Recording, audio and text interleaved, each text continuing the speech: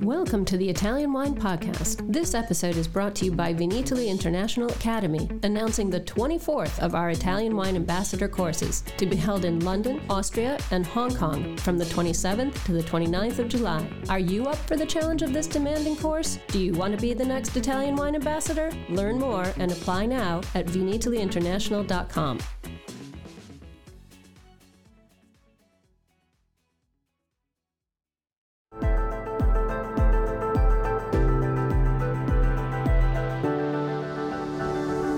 Welcome to the Italian Wine Podcast. I'm Cynthia Chaplin, and this is Voices. Every Wednesday, I will be sharing conversations with international wine industry professionals, discussing issues in diversity, equity, and inclusion through their personal experiences working in the field of wine. If you enjoy the show, please subscribe and rate our show wherever you get your pods. Hello and welcome to Voices. I'm Cynthia Chaplin, and today it is my huge pleasure to welcome Spreti Valenti to Voices. She's a certified sommelier and a wine buyer and consultant with many years in the wine sector, but more importantly, she was recently appointed the first female chair of the Los Angeles Wine and Spirits competition. So let me say congratulations and thank you so much for coming on the show today. Well, thank you, and thank you so much for having me. It's really a pleasure to be here with you guys. Well, we're honored. You are the first woman and the first Latina to lead the LA International Wine and Spirits competition, which is the oldest wine competition in the USA.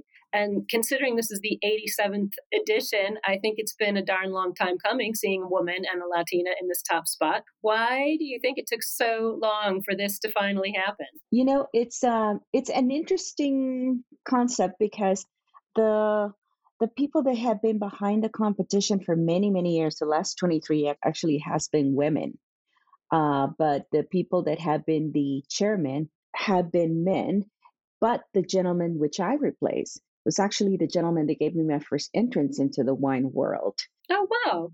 So ironic. Right. So there's been a lot of support for women at this particular competition, but I have been chiefing at a different competition now for 5 years. Yeah, that was Pacific Rim, wasn't it? Pacific Rim, right. I was appointed their chief judge back in 2017, and actually was appointed by a group of men. So there is a lot to be said for what's been going on behind the scenes. But officially, you're right. This is the first time that a woman and a Latina has been appointed to this competition, and we are so excited at the competition. I am so excited. You're in California. I would have thought this would have happened a long time ago. I mean, we're very behind the times here in Italy. Women don't get appointed to chair anything, I can promise you. Well, let me tell you, it takes some visionary people, and it takes it takes a lot of love to just keep doing the right thing. So to make sure that you know what it is that this competition is doing, and just keep plugging away, you know? Well, you must really have a lot of love for it, because I know it was in March, and you were in charge of selecting all the judges and consulting all the public tastings and the winner and executing the wine education classes at the county fair. I mean, this is a lot of stuff to take on board, even though you've only just had the role for a couple of months. Given your past experience, I'm sure you can handle it, but they didn't give you a lot of time to sort of get going with it. How were you doing? How are your strategies? How did it go? Well, you're right. It's a lot of work, but I wasn't alone. There is a great team at Fairplex, which is behind the LA competition. And we have a great marketing team. We have our director, Leah Duran, who is incredibly talented and a hard worker. And between all of us, we were able to pull it off. You're right. There is a lot of selecting to be done. I personally like to vet my judges because it's not just about finding great talent throughout the U.S. and the world, because we bring in judges from other countries as well.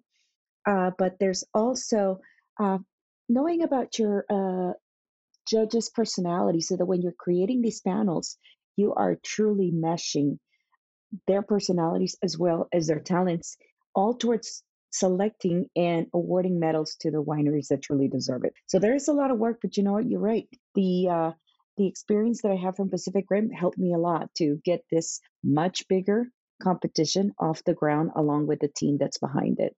So it's not just me. Yeah, it's so interesting, the world of wine judging. I judge myself, and it's a very interesting time for judges and selecting judges and knowing how to put these sorts of competitions together. You yourself have been a professional wine judge for many years in the U.S. and in Europe. I know you actually judge for Feminalese, which I also do too. I love that competition. It is one of my favorite, and I really miss it. I can't wait to get back to it. For our listeners who don't know, it's in Paris, and it is a competition that is judged entirely by women. So it's a very great atmosphere. I'm just wondering, sort of in light of all the changes, COVID, various different things, our look at diversity and equity and inclusion these days. Have you started to see the role of wine competitions change in recent times? At least particularly here in California, I've noticed that there's a lot more popping up, but no, I haven't really seen anyone really truly lean into what it is that we can do for the wineries at a time as unprecedented as COVID. And I think that competitions today are much more relevant and much more useful to wineries if they enter the appropriate ones. For example, in LA with the LA International Competition. We not, I call it, we give a lot of the wineries a lot of bang for their buck. We not only award medals, but now that the mask mandates have been eased up on, we are returning to the fair, which is attended by over 1 million people every year during non COVID years. And with that, we are able to host wine classes using the wines that have been awarded medals. Uh, Beyond that, we also have a public tasting event of the winning wines, and it's called Cheers, and that one takes place on June 18th this year. And that's an event where the winery, small or large, can showcase their wines to people of all walks. So all this for a mere $95 when they enter. And so that's a lot of marketing power to give to the winning winery. So to me, this is very important, especially for the small producers who may be struggling financially, and to give them something, another way in which they can tell the world they have these wines. Because all of our panels are made up by people with extremely professional backgrounds, and all of them are very much at the top of their game. So as people look at competitions, they need to look at what these competitions offer, not just in what am I going to do with a gold medal once I win it, but a competition that is going to assist them in furthering their marketing plans. And who are their judges too? It's such a good point, because it's not just about a sticker on your bottle anymore.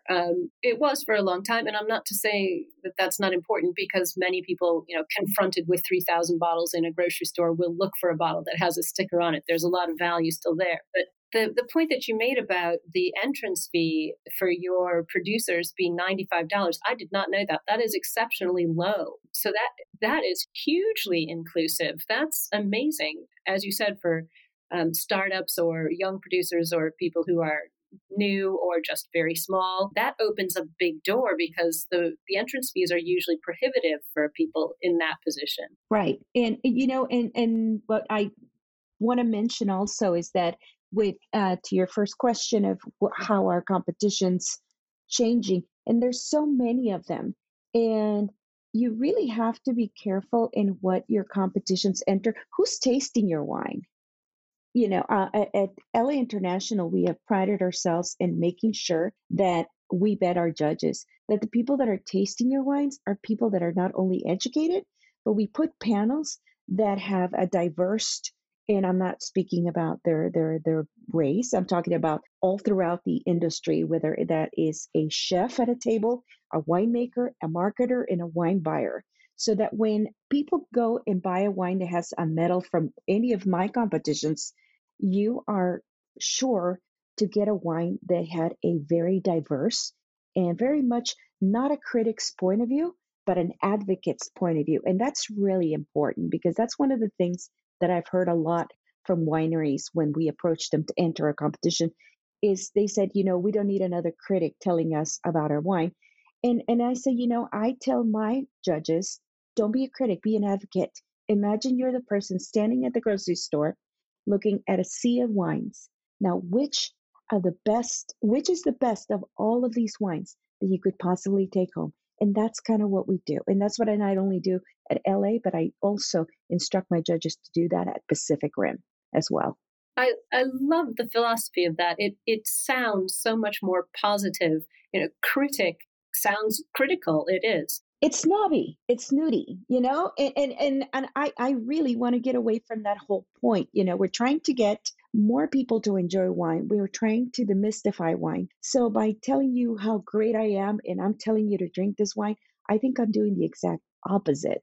So by telling you that all of these people from different walks of the industry are telling you that if I only had $10 to spend on a bottle of wine, this is the best darn $10 bottle of wine we have. I think that's a lot more approachable. It is, and it's much more educational. I like the fact that you're combining education with what you're doing too. I was lucky enough to attend a couple of those whining classes at the LA County Fair many years ago now. Oh, that makes me so happy. Yeah, yeah. No, I'm a big fan, and I've been in Europe now for a long time, so I haven't had a chance to get back. But yeah, I've had the chance to do that, and it's very rare that that happens. That education is combined with the competition. So not only are you supporting the producers and awarding them prizes, but then you're educating the consumers Yes. about these wines and letting them taste them and letting them try them and letting them hear how they got awarded whatever points they were awarded. Absolutely. That's a really unique approach. And as you said, it is much more advocating for the wine than criticizing it. Exactly. And we sit in front of them in the days pre-COVID. We would have, I mean, about 100 people in our classrooms, and we always opened that up to questions. And to me, that's really important because again, wine is still kind of a curiosity for people. People still feel that they need to have a degree from Harvard or something to enjoy wine. And this is the opportunity to open the doors to many people to let them know that no, you were a taster since the day you were born. That's a great thing. That's a great thing to think. I never thought of it that way. Yeah, I always tell people, what I always start off my classes, but what do you like to drink when you're not drinking wine? And it's you can almost see the light come on in their head when you explain to them, that at least here in the US, back in the 80s, I believe, I'm aging myself, we had the Coke versus Pepsi challenge. Of course, I remember it well. People just picked the yeah. So people picked the Coke versus Pepsi. Nobody explained to them why, and that's okay. You just picked it up. And so for me, I use that because a lot of people can identify that. A lot of people can identify choosing their favorite soda flavor over the other. And it is my job to explain to them why. And I said, you've been tasting the whole time. Now let me tell you how to translate that into wine. That's fantastic. And it changes people. That's part of my mission in doing all of this is just to make people more comfortable around wine. It's so much less intimidating. Much less intimidating. Yeah, I love how open you are about it because these competitions that you are running, that especially LA International, these are really prestigious events and can really sort of be a springboard for new wines to break into the scene. So keeping in mind that idea of including and opening the door and making a bigger table to bring more people to drink wine together, I think that's really special. It is definitely unique. It doesn't happen at all wine competitions, as we know. No, and I do, like I said, but Pacific Rim, we're doing the same thing. We're a younger, not well, even that one's also celebrating 35 years this year, and we're doing that one in April. And we're also focusing on more. That one seems to attract a lot more of the obscure regions of the US, such as Michigan and the East Coast, which in California, they're obscure because we don't get to see those wines very much. So it's an opportunity to tell the world, there's this grape that exists called Diamond. There's this other wines made. And so that's the whole point of competition is to tell the world what the producers and what other people are drinking. And I think they're very important today. If again you enter the right ones, the right ones. Well, that's always the question. Make sure you're entering your best wines. Aside from the wine competitions, I do want to ask about your work in retail because I know you were the buyer for Anne's Boutique Wines and won the top wine shop in Orange County. And I'm just wondering because when you were doing that, it was still it was still early days and tricky times in our industry, which tends to be very close-minded about a lot of things, which I wish it would change. I think we're getting there. But do you see underrepresentation of BIPOC-owned wineries in retail? What do you think the U.S. industry can do to combat that? Absolutely. Italian Wine Podcast. If you think you love wine as much as we do, then give us a like and a follow anywhere you get your pods.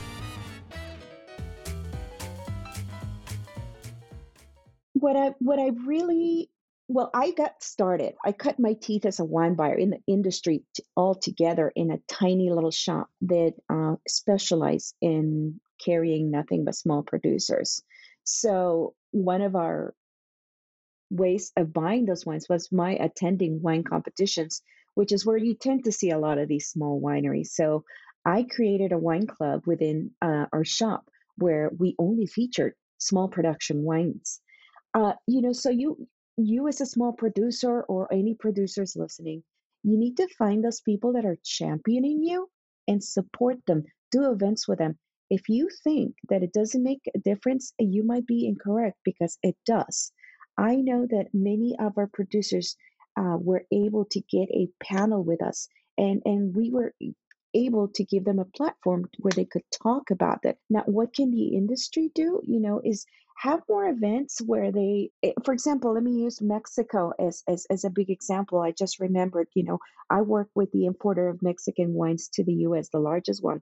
They're called La Competencia. And one of the things they were really brilliant about doing is a lot of them banded together and put together buying trips, and it's called Baja Uncorked. And they brought group of buyers into the area and truly opened all of our eyes to what we were missing out on. So I think that's one of the ways that small producers can do it. I'm hoping that some people can create these groups so they can self promote and support those wine shops, events, places like that. They will give them the platform to be heard. So there is ways of doing it at, and I see it with my clients because as a consultant now, that's who I specialize in is small unknown areas, still small producers. And that to me, that's still a joy to be able to find an incredible wine that sometimes can be produced as little as 50 cases or as large as 2,000 cases. And again, back to the competitions, find the competitions that champion you. At LA International, we actually have a category called limited production. So we are actually having your wine compete with wines that are produced at the similar numbers. That's really important. That's so much more fair, actually. That's really interesting. Exactly. So you're not going to compete with the Gallos of the world, not, that's to me, that's an added edge. That's a little extra help from within our own competitions. But again, look for those people that are supporting you.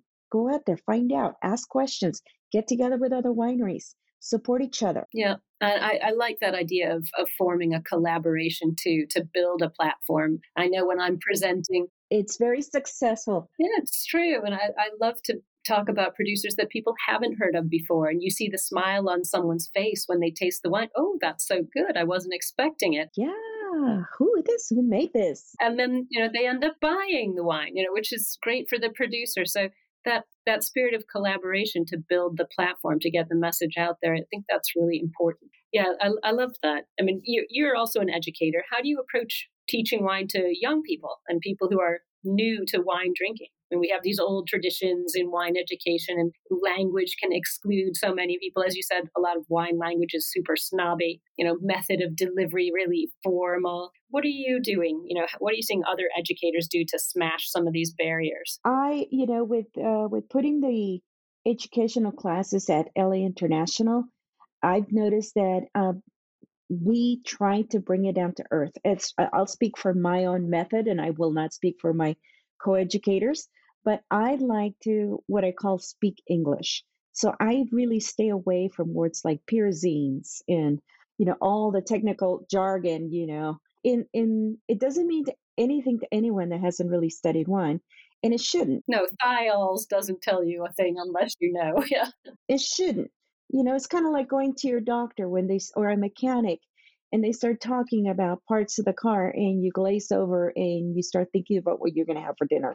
So that I think that's very similar. So you have to speak English. I always tell my co-educators, like, speak English, use everyday words. Instead of using pyrazines, maybe use words like bell pepper or things like that, things people can relate to, because that's the whole point. A wine smells of things we all know every day. So let's use those words. So, I try to get a gauge when I start a class. Not only do I try to use English, but I try to figure out where people come from. And you can see in a lot of faces that this might be the first time people are tasting wine. And to me, I love those people, because My favorite people, blank canvas people. yeah, they're my favorite people. No one has tainted your brain. No one has made you feel less because you don't understand how, or you don't know the steps of tasting wine. I get to teach you in a manner that hopefully will stay in your head. And as you leave the door, you'll go out there and feel more confident. I teach my classes, that when they're learning about wine, that what they really need to be doing is, when they're out shopping for food, when they're cooking, they need to smell every ingredient.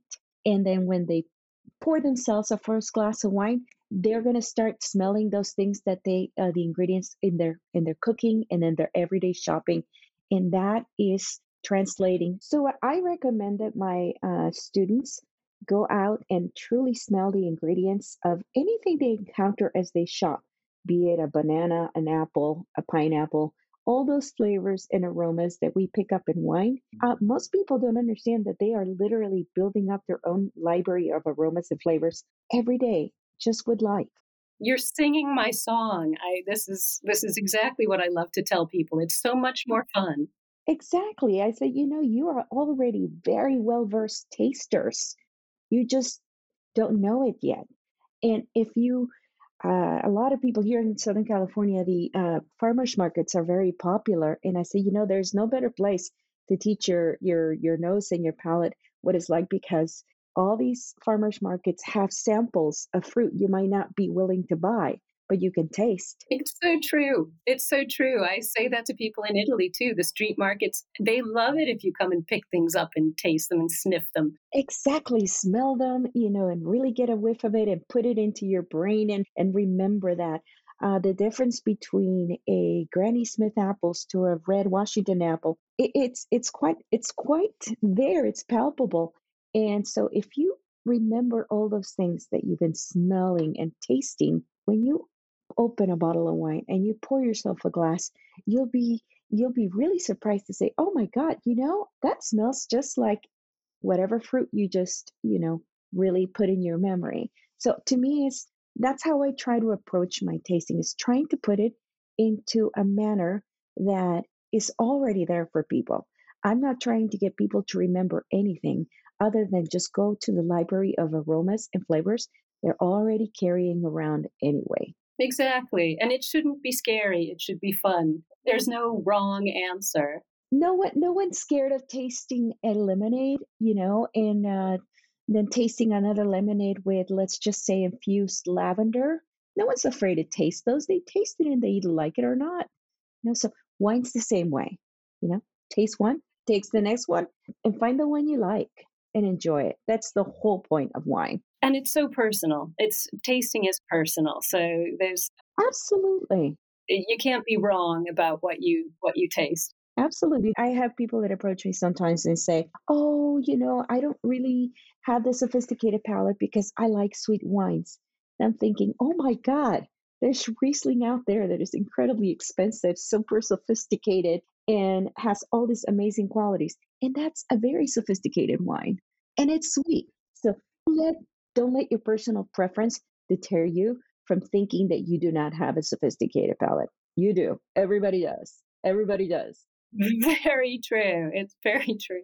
I know that the fairs are coming, kind of rolling up for you. But what's happening for the rest of your year? What are you doing after the fairs come to an end of June time? Well, after that, I will be Going on vacation, maybe. oh God, I well, we'll find out. I've learned that the last 2 years have taught me not to plan too much, but and just go with the flow. But I'm in a project with one of my, as I mentioned earlier, I consult, and one of my biggest clients is La Competencia Imports, and they featured wines and from Mexico. So right now we're in the midst of preparing all of the wines from central Mexico that are going to be coming into the U.S. So we're going to start a lot more educational programs. And so I know that we are talking about a possible buyer's trip to central Mexico. We've been very successful with our trips to Baja in opening the eyes of a lot of people. So come summer, I believe that we're going to be working a lot more on how we're going to educate the U.S. consumer on the wines of central Mexico. And I'm really excited about that because that's a market that has not been truly explored here in the U.S. That's so exciting. I mean, you have to say, I mean, Mexico doesn't spring to mind when you think of the top wine countries in the world, but people forget Chile, Argentina are right there. There's no reason why Mexico wouldn't be making great wines too. Mexico should. They were the first ones to start growing wines. They were actually the first producer of wine outside of Europe. They started making wine in 1597, for goodness sakes. Exactly. First New World wines. Exactly. And so it is my hope that by the end of this year, many restaurants, which, again, my importer went from 5 markets 7 years ago to now over, I think we're approaching 30 markets at this point. So it is my hope that Mexican wines will become run of the mill, like Chilean, like Argentinian, and things like that. So we'll see. And which would be great for the economy of Mexico too, not just the producers themselves, but absolutely elevating the profile of what Mexico produces and has to offer to the world. That's an amazing goal. And again, very unique. It's not often that I have someone on the show who says, I am out there to exalt Mexican wines. I love this idea. I think that's great. It's one of my many projects. It's one of my. I just love wine all around. I have literally had one Mexican wine in my life, so I might have to come and visit you for this. Well, when you come down to Southern California, I will make sure that you get a good course in Mexican wines.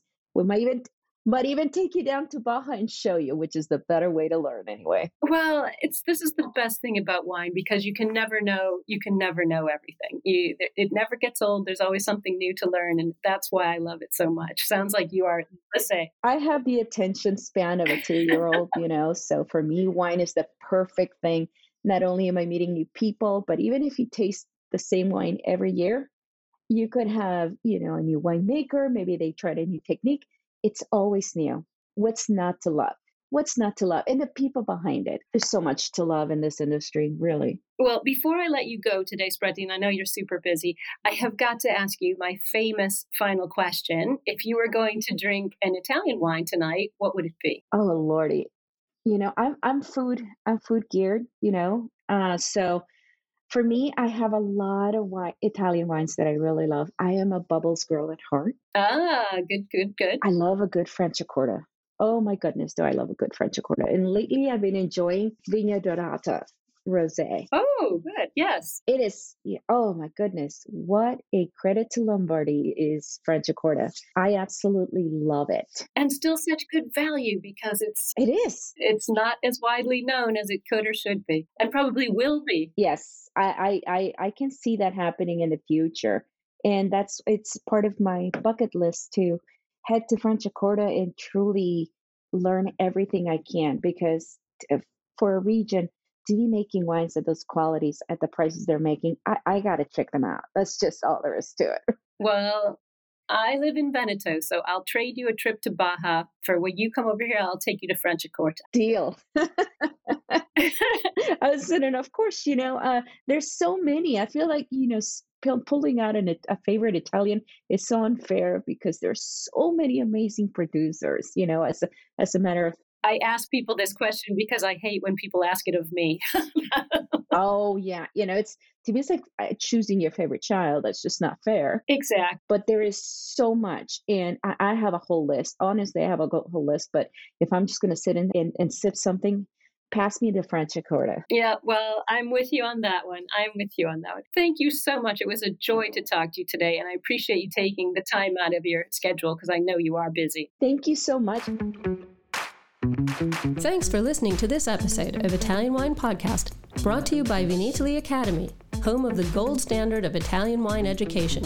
Do you want to be the next ambassador? Apply online at vinitalyinternational.com for courses in London, Austria, and Hong Kong, the 27th to the 29th of July. Remember to subscribe and like Italian Wine Podcast and catch us on SoundCloud, Spotify, and wherever you get your pods. You can also find our entire back catalog of episodes at ItalianWinePodcast.com. Hi guys, I'm Joy Livingston and I am the producer of the Italian Wine Podcast. Thank you for listening. We are the only wine podcast that has been doing a daily show since the pandemic began. This is a labor of love and we are committed to bringing you free content every day. Of course, this takes time and effort, not to mention the cost of equipment, production, and editing. We would be grateful for your donations, suggestions, requests, and ideas. For more information on how to get in touch, go to ItalianWinePodcast.com.